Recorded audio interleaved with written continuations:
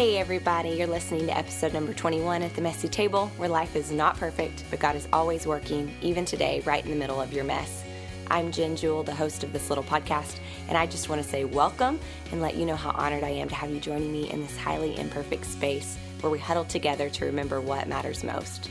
So I have some bad news and good news. The bad news is this will actually be the last episode for 2017, but the good news is we'll be back starting on January 9th, ready and expectant for all that God has planned for the Messy Table in 2018.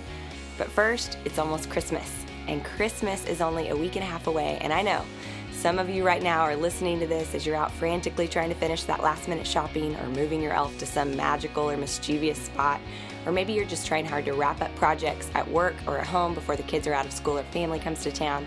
Hey, I'm right there with you, and I can start to feel extremely overwhelmed. But that's when we all just need to take a deep breath, maybe walk outside for a minute and remember why this season actually exists. Little summary. God made this amazing world. We messed it up with our sin. And yet a Savior has been sent to us to pave the way to redemption. The Old Testament prophet Isaiah said, "The Lord himself will give you a sign. Look, the virgin will conceive a child. She will give birth to a son and will call him Emmanuel," which means God is with us. And as we see recorded in the New Testament, this prophecy, along with hundreds of others, have been fulfilled. We read in Colossians that Christ is the image of the invisible God. That means God loved us so much that he was willing to put on skin and become human to eventually reconcile humanity to himself. So let's dare to not cover our ears or hide our eyes because we're distracted by the shiny lights and plastic toys. Let's remember just why we celebrate and who we worship. I also know that while Christmas season ushers in joy for so many, it can also be laced with heartbreak for others. Some of you are facing a first Christmas without a loved one, or maybe you see the holidays as a trigger of pain from your past or within your family. My guest today is the adorable and spicy Lindsay Torres, a mom of 2 boys, police officer's wife, pharmaceutical rep, and hilarious, down-to-earth friend who would charge any army for someone she loves. In this episode, Lindsay bravely recalls some of her own wounds, yet wants you to know that only God is the way to healing and forgiveness, as well as the only person in heaven or on earth who can define your value and worth. So wherever you are and whatever your story, grab your coffee, pull up a chair, and join us. Hi, Linz. Hey, Jen. Welcome to the Messy Table. Thank you for being here. I'm completely humbled and honored to be sitting at this table with you. So thanks for having me. All right, so will you just give us a glimpse into the life of Lindsay Torres? What's it like being you? Oh, girl. Where do I begin? It's messy, which is appropriate for me to be at your table right now. It's crazy. I'm in a season of life with 2 small kids. My husband and I have been married for almost a little over 14 years. We have 2 boys, Lincoln Josiah and Lawson Elijah. Lincoln is 9 and Lawson is 5. And they're just night and day. Oh my goodness. I've got the one that's the kind, sweet, obedient kiddo that listens first time, follows rules, and then you've got the spice of my life and my youngest. So between their activities and school and work that I do, I'm a pharmaceutical rep by day. I've been in sales for almost 15 years, and so just between that and activities and kids and sports, it's busy. It's the everyday grind that most, I feel like, any American mommy is doing every day. Yep, everybody's dealing with it. So my favorite memory ever of us my gosh. is, so we were in life group together quite a while ago. How long has that been? Well, I guess Lincoln's almost 9. He's 9. So probably it was before that. So 10 years. 10 years. Mm-hmm. And when Lincoln was born, it was October 29th. Okay, I was going to say it was right around Halloween, and we were having our life group Halloween party, and it was pre-kids because you were the first one to have a kid. First one. And so at that time, we all still dressed up. Yes. Now we don't really ever do that. So we were all dressed up for our life group Halloween party, and we came up to the hospital all wearing our costumes. And I still remember that. You walking in, you were pregnant with Hallie, and you had an outfit where it's the bun in the oven. Bun in the oven, yeah. And then what was Derek's? He was a chef, bun baker, yes. like Daddy did it. I don't know, something like that. It was awesome. It was incredible. I still have a picture of holding Lincoln, hours old, and I'm surrounded by just such an incredible group of people that I do life with, like you guys. It was just so much fun. One of the funnest memories. It was great. So you work full time. Your kids play sports. Your husband is a busy police officer. Yes. You're active at church and your life group. How do you juggle it all? Well, I would love to say that it is perfect, polished, and flawless, but that would just be completely unrealistic. I don't do it well. I don't do it all. There's many days where I've got several balls juggling or plates in the air spinning and one falls. It's like, the mom fails of, show up at school, forgot the project, run back, we didn't have lunch. I was the mom that forgot this. And then there's days at work that the email's late. But at the end of it all, I have an incredible village. I think the saying where it takes a village to raise a family, I have one. And my mother is the chief in this village, and she makes the world go round, helping as a retired Grammy. Much of her life is helping just juggle and move around my kids and taxi them here and there. And then I just have a phenomenal group of women in my life and relationship and community that if I did not have them, I don't think I would even make it day to day. And I have a husband who extends me a lot of grace that I need to be able to realize that you're not going to be perfect in all places. We are all in process, and motherhood is definitely the place to learn that. So do you have any secrets? I would say that, we run with a really tight routine. My husband is extremely scheduled. His idea of on time is about 20 minutes early. Mine's about 20 minutes late. So we have a tendency to fall in there somewhere in between. But we're very routined. We try to run a schedule that really allows everybody to get to the things they need to get to, but we find pockets in and throughout those hours, those days. If it's a quick run through, giving myself some grace that today dinner is not on the table, it's going to be a drive-through night, and just get over it and realize that that's real life. Right. But I think my biggest one is just the routine. It really helps us stay on course. My kids are wired that way. My husband is definitely, as his background, that's good for him, and that helps us keep the course. Right. Well, I like finding those pockets to connect, because really it's not about quantity. It's about that quality that we spend with each other. So absolutely. Do you have any pet peeves? Oh, sister. Yes, I do. Probably my biggest pet peeve is really fake. Like the fact that we're sitting at the messy table. Your podcast alone is full of truth, but it's not polished and perfect, because no one is. That's humanity. We have, there's depravity in that. I appreciate people who I do life with real. I don't do casual in anything I do. I'm intentional with trying to let people know that this is who I am. I will not pretend to have it all together. You'll even hear more of my story, how I do not have it all together. But just people who are real and authentic is huge. And the fakeness of, I feel like social media does a lot of that today, not intentionally, but we just, everybody can, I think it's the highlight reels. We compare so much, and you're never, ever, your behind the scenes is never going to measure up. So no, yeah, absolutely right. Well, my behind the scenes right now, as we were just laughing about, so we are recording this at my actual messy kitchen table, and I had some friends that told me I need to do a little better with the audio. So I need to put some pillows and blankets around to make the sound absorb so it's not so echoey. So it looks kind of like a bed at the table right now. It looks cozy. That's what I say. If I get tired and I need to lay down, I have a pillow. Then you're ready. Right next we can take a little break. It's fine. Well, as we come into Christmas, many families are gathering together, and it's such a beautiful thing, but there's also a darker and heavier side for some people, and their pain is often hidden or invisible. I know it's not easy, but will you share some of your story and what you've been through? Absolutely. It is. The holidays can be a lot for people. Much of my story that I would start with begins when I was early around 3 or 4. I have an incredible family. I talked about the village that I have, but I did come from a broken family. In fact, so did my husband. So we're two very broken people who saw a lot of dysfunction growing up, and we serve a redeeming God who has brought us together in a big way. But a big part of my story began when I was younger. Around the age of 3, 4 is about the earliest that I can remember. That specifically around the holidays, I would encounter a particular family member, and he would abuse me over and over sexually. So sexual abuse was very rampant in my family. Now, outside of it, since I've gotten older, it's even inbred in both sides.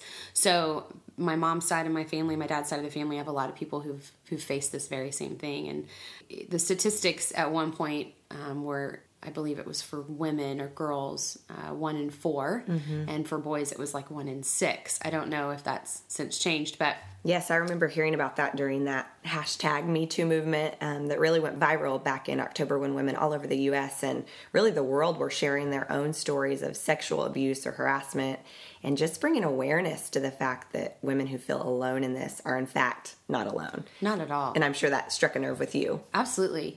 Hearing so many different stories of people that you would just think outside looking in, you would be surprised to know that they've lived a life that has been embedded in abuse, whether that's physical or sexual in nature, all the way from harassment that you were talking about. That movement has had a big impact for sure. It started anywhere between the ages of 3 and 4 that I can remember, and holidays were really probably the most prevalent time that I would encounter this family member, and I went through years of that all the way up through grade school, and these encounters would become sometimes more frequent, and I didn't know how to say anything. Unfortunately, a lot of pedophiles are really good at grooming their victims in certain ways to make them feel that either this is a special way that I will say and show you that I love you, or we can't tell anybody because they won't believe you or your family will leave you, which is what was shared with me. If I was to share... or kind of a threat. It is. It's a threat, and very manipulative, that if I were to say anything, that my family would leave me. So I didn't say anything for a very, very long time. Up in grade school, where I got a little bit more courage that I wanted to, my parents at that point divorced. And that was kind of the pinnacle of everything coming to a head, because much of my behavior that I would act out was always attributed back to the divorce. In fact, the family member who had done this approached me at that point one time and let me know that that's really why my dad was leaving, because he knew. So I did not say anything for almost another year, but my behavior began to get really irrational at that point, almost like a toddler would behave when your parent would leave with separation anxiety. I would not let my mom out of sight.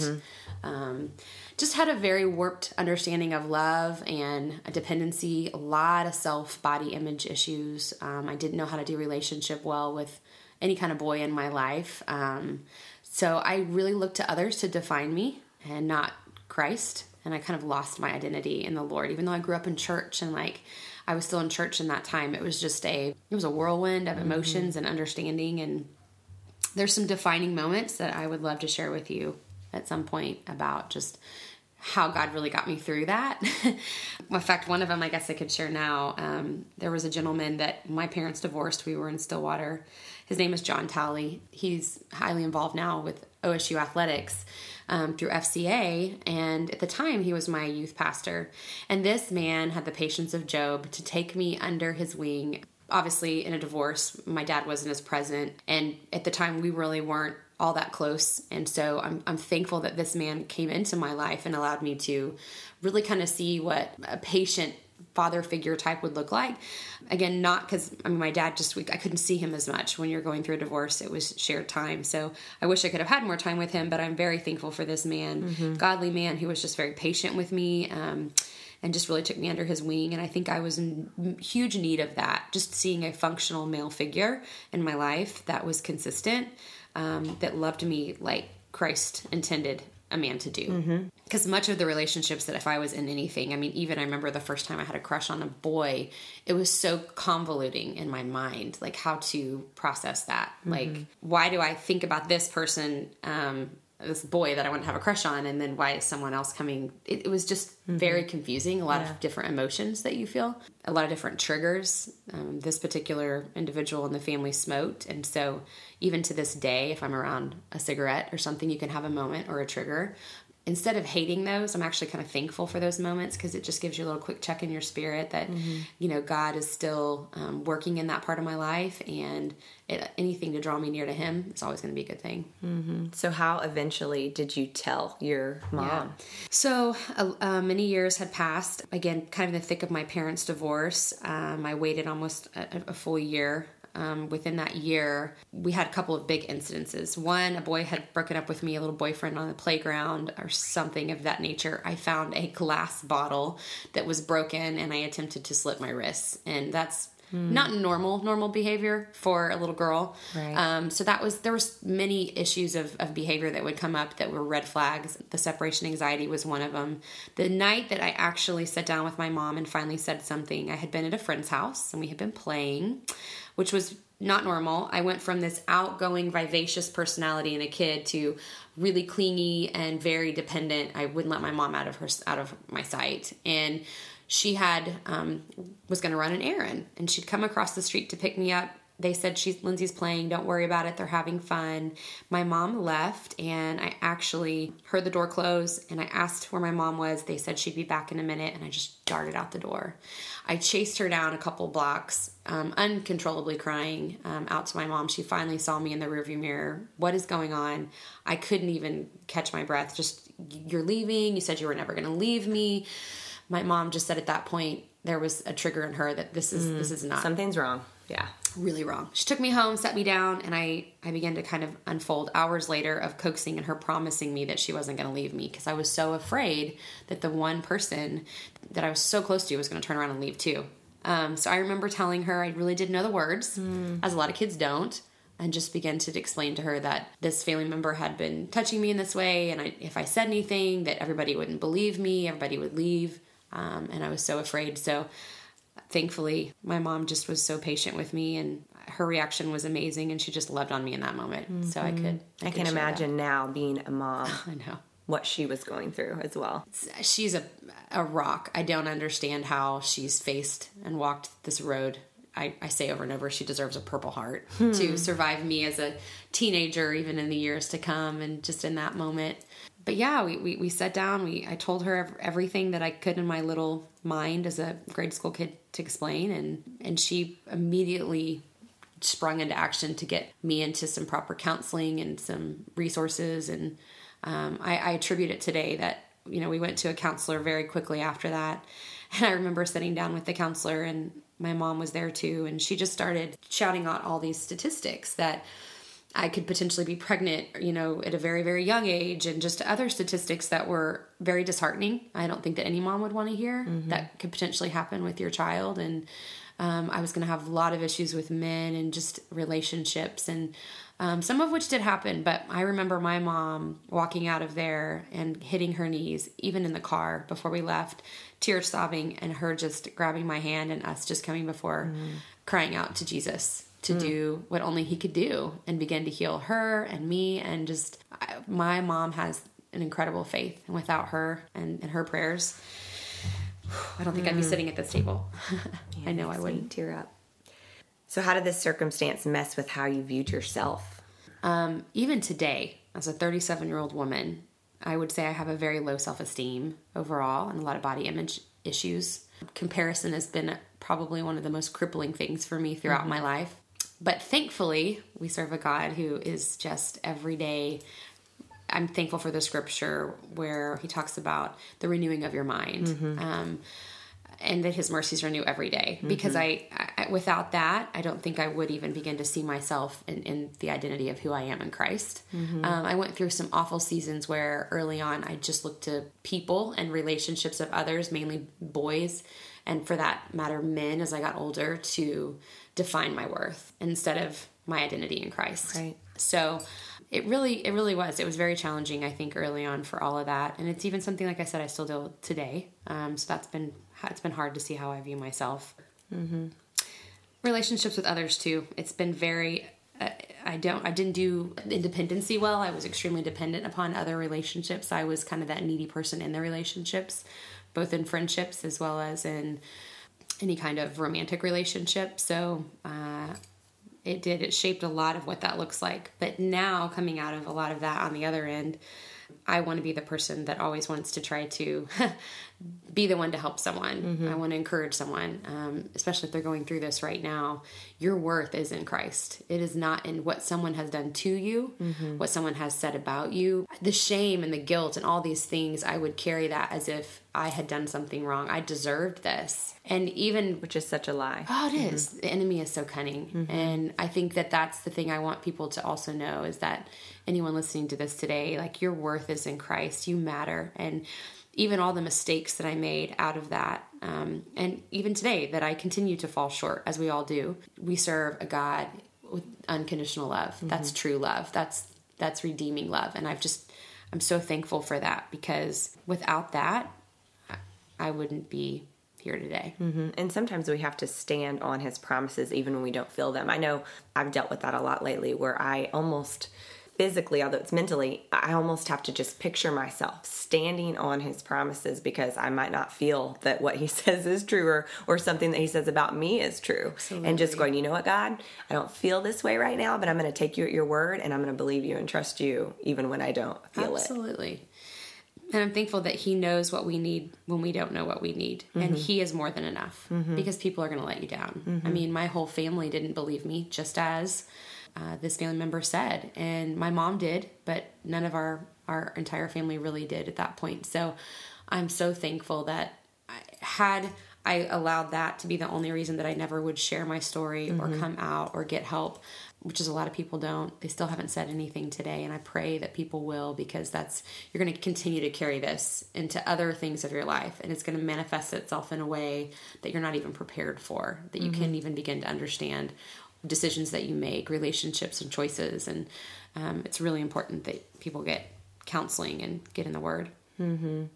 So I want to hear about how this affected your marriage once you met Renee and got married. Well, actually, when I was in college, I think my mom, again, survived so much of my high school and teen years. I don't know how she did it. Thankfully, I got a lot of the mess-ups out of my life at that phase. And when I went to college, where I'm on my own, I really began to get involved into local Christian communities of things, and anywhere from FCA to the Baptist Student Union, just things on campus that would put me... I needed to be surrounded by some godly people and godly counsel. And I started a book called Choosing God's Best. And any boy that was interested in me, I would offer them and tell them they have to read this book. That's amazing. Nobody read it. Most guys are like, wait, what? And it's been nice meeting you. I'll see you later. But Renee read the book. And we joke to this day that it's he passed the test. He passed the test. If you hear his brother tell it, it's comical. He's one of the books, the only books that we joke that he's read in his life, and had notes in the margins in like 2 days. So he passed the test, and most importantly, he is so patient as far as how I viewed myself. I couldn't ask for a husband or a person that would be more understanding about body image. You have kids. Nothing's the same. Let's just be honest. It doesn't look pretty. Kind of gravity takes its place. Right. And so I am married to a man who has never once made me feel less than physically, and even just in the mistakes that I make day to day, because I do. And he has been very gracious to me. I mean, early on in our marriage, we had some moments where I didn't know boundaries. I'm even still to this day. I'm actually back in counseling as an adult through a phase of my life that I'm learning more about new challenges, that boundaries is being one of them. And my husband's just been so patient through so much of that. And I'm so loyal and just understanding. It would take a lot of men might not stay around for that. And he does. He chooses to. He's a good one. And so speaking of Renee, I think it's pretty crazy, the line of work that he's in that deals a lot with what you've been through. Can you kind of explain what he does? He is a police officer in the community in which we live, and he's actually a detective at this time. And probably I would say 80 to 90% of his caseload is crimes against kids. And the majority of them often being sex crimes, for that matter, or physical abuse of some kind. He really understands day to day what these victims go through, and he has such a passion and a heart to vindicate their lives and to bring justice to the situation and to make sure that these predators are fully prosecuted. And he has a passion for that like I've never seen. I don't know how he deals with what he deals with, but I'm thankful, and I think that this has given him even more insight to being understanding how I deal with things with our children. So perfect example, even today, I have I struggle with trusting people with my children naturally, even family members sometimes for that matter, because in my circumstance, it was a very close family member. And so, unfortunately, because of that, my kids hardly have sleepovers, and I feel so bad. They get invited to birthday parties, or, and how well do you know someone? And even it can be an incredible family. I don't think that's bad. Yeah. I mean, obviously we have to trust some people, but I think it's okay to set those boundaries and to not, sleepovers are a whole thing these days that I'm like, no, I don't. Right.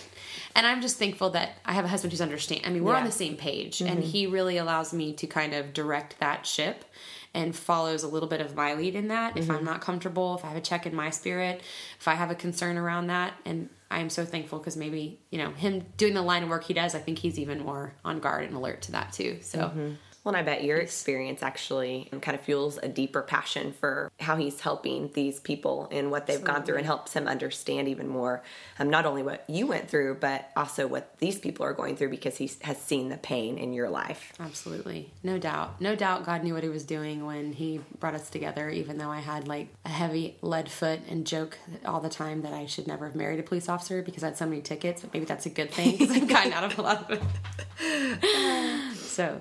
it's something that I'm so thankful for him as my husband, because we still don't have it together. We're still working through many, many things, boundaries being one of the things that I'm learning more and more about myself, that when you're a child early on and boundaries are set and you learn what's appropriate and what's not appropriate, so much of that was blurred. And even early on in our marriage, we faced some really tough terrain because I didn't understand some of those boundaries, and in relationships and with just people. And I definitely have a heart that I want to help, and I mean well. And I would get too close too quickly with a lot of people. That I am married to a man who's more of a hermit and stay at home, and everything is within an arm's length or more.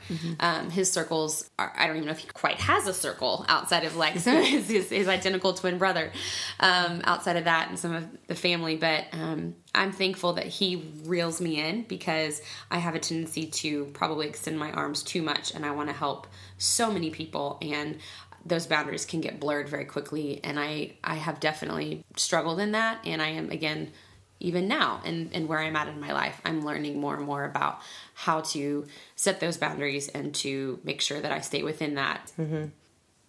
So how were you able to get through something as terrible as this? I think it's truly a day by day. In the thick of it, it was probably hour by hour for my mom specifically. And so I think it's a lot of healing that had to take place. God in his goodness, one of the scriptures that I clung to early on in my life, I remember the first time I shared my testimony at an inner city kids camp. And this was probably my freshman or sophomore year in high school. So we're a handful of years outside of the incidents happening. But I'd been through counseling at that point. And one of the scriptures that I clung to throughout that entire thing is my favorite scripture to this day, Isaiah 41:10. Do not fear, for I am with you. Do not be dismayed, for I am your God. And I will strengthen you, and I will help you, and I will uphold you with my righteous right hand. And I remember at the end of the camp, we were at like a 3-day summer kids camp, inner city, and I was asked to share my testimony, not which hardly anyone knew about at that point that was sitting in the room. And I was standing in the room, and I began to share my testimony. And when we finished, and I remember talking to these are young kids, there was not room for how many children came forward that were currently being abused in some capacity in their home. I remember the director pulling me aside going, we don't even have the capacity to take care of this. We've got to call in some resources and some backup here. So wow. I remember sitting there in that hour and having a moment of, instead of the why me, why God, where were you? That transitioning literally in that moment of, I understand why, and I get what you're doing here, and this is so much bigger than me, and there's so many people who need to hear my story. Right. And you're going to do a healing in them that I could never imagine and get them out of a situation. Right. Well, and again, God doesn't cause it, but he can work through it. And it makes me think of Joseph's story, Absolutely. Whenever his brothers sell him into slavery and he goes to Egypt, but he ends up basically saving his people because of it. And in Genesis 50, Joseph says to his brothers, you intended to harm me, but God intended it for good. He brought me to this position so I could save the lives of many people. And again, God didn't necessarily cause that, but he works through it. Absolutely. And we see that every single day in our lives. Absolutely. He takes ashes and makes beauty. I mean, we are broken vessels and clay that I am not worthy to even be sitting at this table. I'm still a work in progress to this hour. Me too, and me neither. But yet he takes the broken and makes it beautiful. And I'm thankful for that. So were you ever able to forgive this man, or is that something that you're still battling with?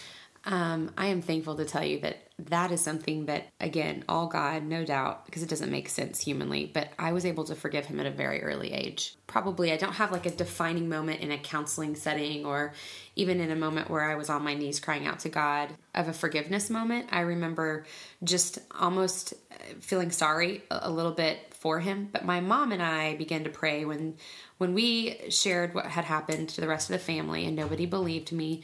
We began to pray for protection for other family members.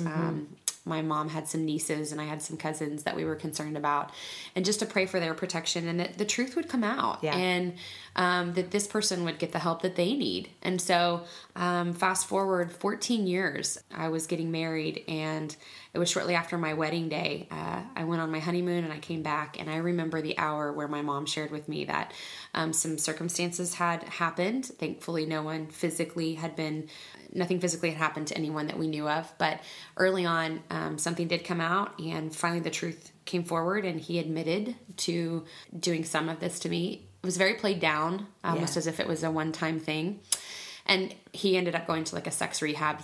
And thankfully, in that moment, I had an epiphany that God just really kind of brought to me our story of redemption even more when my mom was invited to Family Week.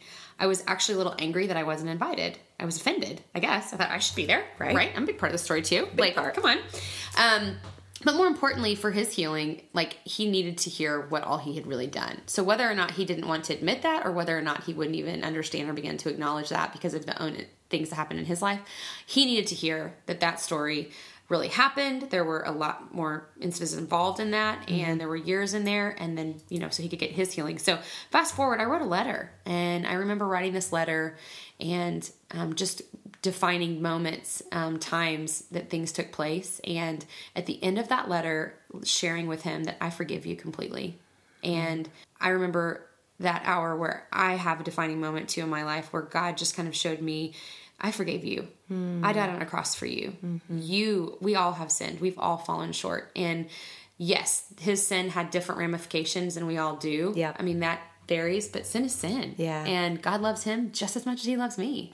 And it was huge for my mom, I think, because she had a really hard time forgiving. And as a mother, I can't imagine. It's different when it's happening maybe to you versus your children. Sure. Right? Oh yeah, I can see that. Absolutely. But that was huge. And so being able to send that letter and someone else share that, I think, and I hope and pray that it was healing for him, because I think that he's been able to get some of the help that he needed. And thankfully the truth came out, and the family knows, and a lot of them came to me with just an apology of, I had no idea. I wanted to believe that a divorced little girl would just make that up rather than believe that this person could be capable of something. And admit so that he had actually done these really awful things. And it reminds me, I heard this pastor speaking one time, and he was talking about, if I had an hour to share the gospel with someone, I would want to spend 45 minutes on how we have done so much wrong and how we are sinners and how none of us are good enough, and show them basically their separation from God, their depravity, and then 15 minutes sharing the goodness of the gospel, because a lot of it is self-awareness, us realizing that we have sinned. We do fall short of the standard of God, and we do need a Savior, because if we don't realize we need a Savior, if we don't realize we need forgiveness, then we can't accept the gift. Right, absolutely. So what do you want other women to know, especially the women who have gone through something similar? I want them to know they're not alone. And I want them to find freedom in Christ, because you're not a statistic. You are a daughter of the King. He made you for a purpose and a place, and it's not at the act of someone else. You didn't deserve this. You didn't ask for it. And you're not just a victim. And I want them to realize that there is hope.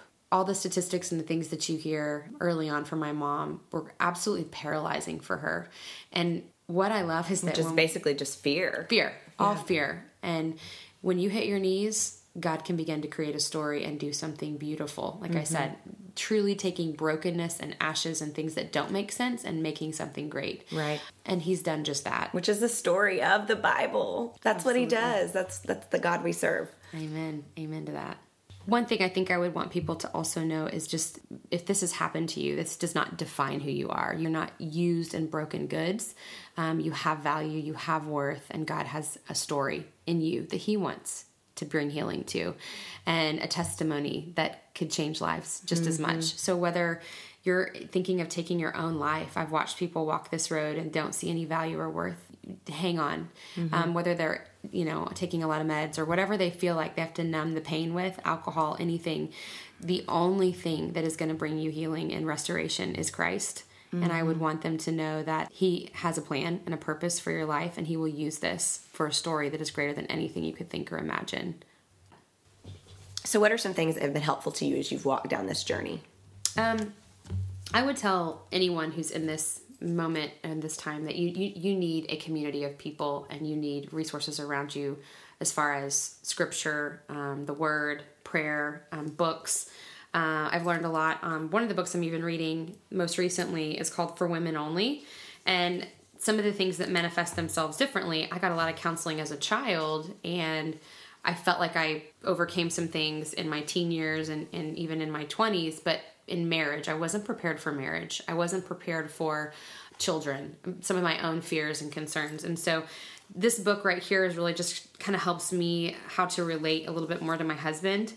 She really just talks through how so many men do have feelings they want to bear and thoughts and things they want to share. They just don't open up those inner parts as much as often a lot of times women will. We're just way more emotional about things, and definitely in my household, conversational. I mean, how many thousands of words do women say in a day? I versus know. A man? My husband talks about that, meeting my quota. Do you need to go meet your quota with some women? Yeah. Well, Which I think means maybe he's ready to go to bed. Yeah, and mine is, can I have this Sports Center highlights version of your day today, dear? I'm sorry, I'm really tired. Yes, great. Got it. Okay.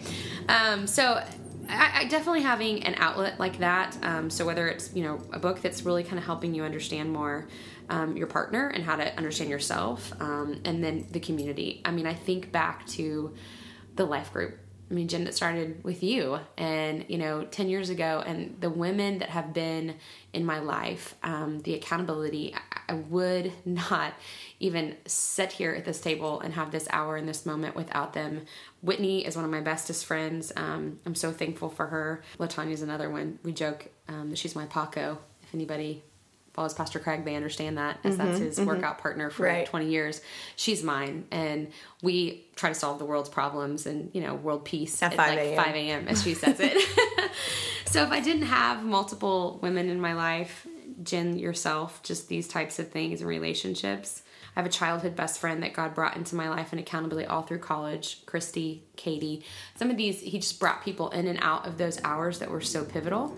But I think back to the scripture in Exodus where Moses, the only time the Israelites were winning is when his hands were raised against the Amalekites, I believe, that they were fighting. And you sit there and you look at that, and he became tired. He became weak. He became weary, and his hands would fall and they would lose. And Hur came in and Aaron came in and held his hands up. And you look at that, and God did not intend for us to walk through life alone. No. And definitely not to carry the burdens that we're carrying like this.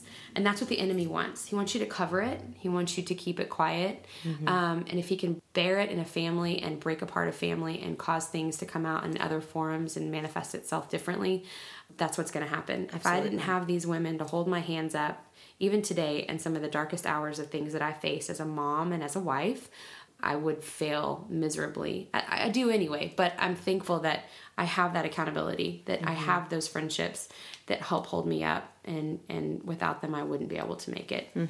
You mentioned the enemy, and I just want to reference Revelation 12:11, which is a huge part of the inspiration for this little podcast. And it talks about the accuser, Satan, when he is thrown down. And it says, they defeated him by the blood of the Lamb and the word of their testimonies. And they did not love their lives so much that they were afraid to die. And, we might not be being persecuted right now today in suburbia, Oklahoma, America, but we have a call to die to ourselves every single day. And that's what you're doing right now, Lindsay. I know that this is so hard. In fact, this has been probably a year in the making of a conversation of prayer, and it's a hard thing to step out. Absolutely. But this verse, it almost makes me, want to run a marathon and go out and fight a war, and then also just cry, because when I read this the first time, it almost surprised me. They defeated him by the blood of the Lamb. That's Jesus. We know that.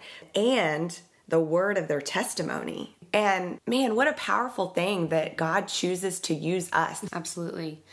Another resource that's really helpful is the book The Armor of God by Priscilla Shirer. And that particular book, what she talks about, the scripture that stands out is in Ephesians, putting on the full armor of God. And for me, it is a battle every day. I mean, really, at the end of the day, the enemy is not the pedophile that I faced, or the challenges motherhood that maybe you're facing, or whatever is in your darkest hour or your biggest struggle. It's not really the struggle, it's the principalities that we face in this world. And we have to put on the armor of God every day, the breastplate of righteousness, the helmet of salvation.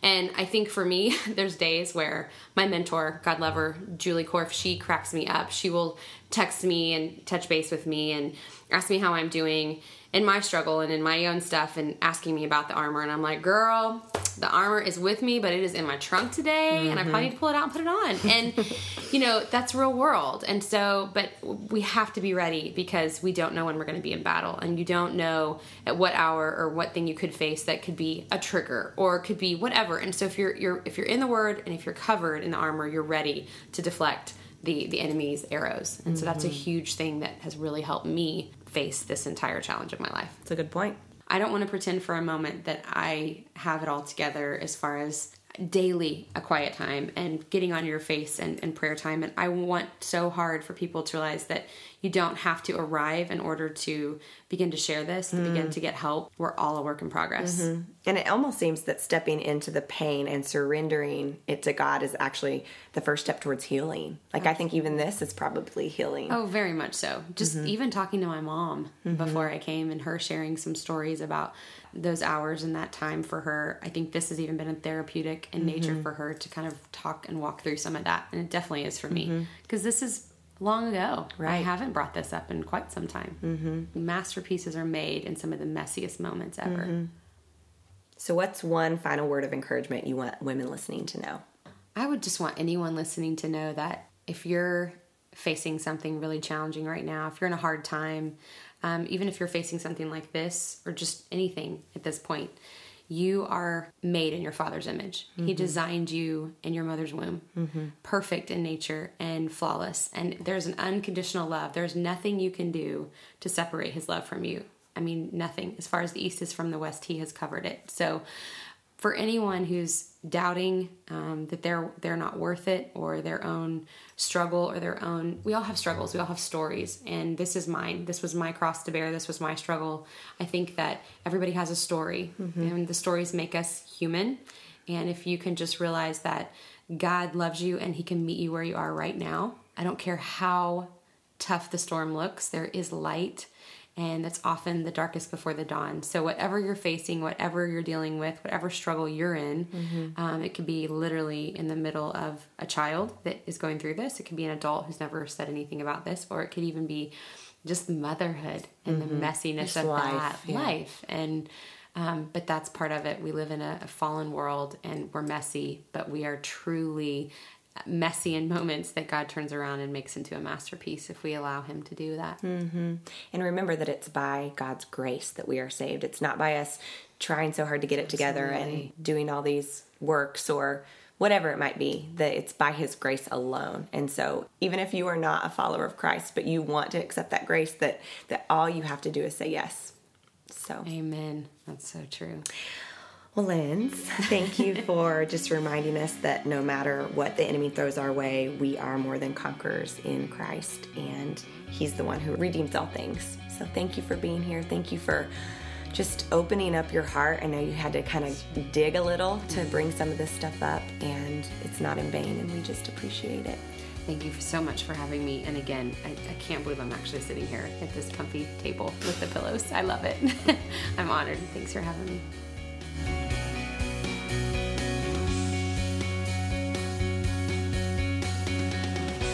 Well, I just want to add that if you've been through something traumatic, whether similar to Lindsay's story or different, our enemy wants to keep you isolated and lead you to believe that you're stuck there forever, or even that God prefers to stay a safe distance away from your mess.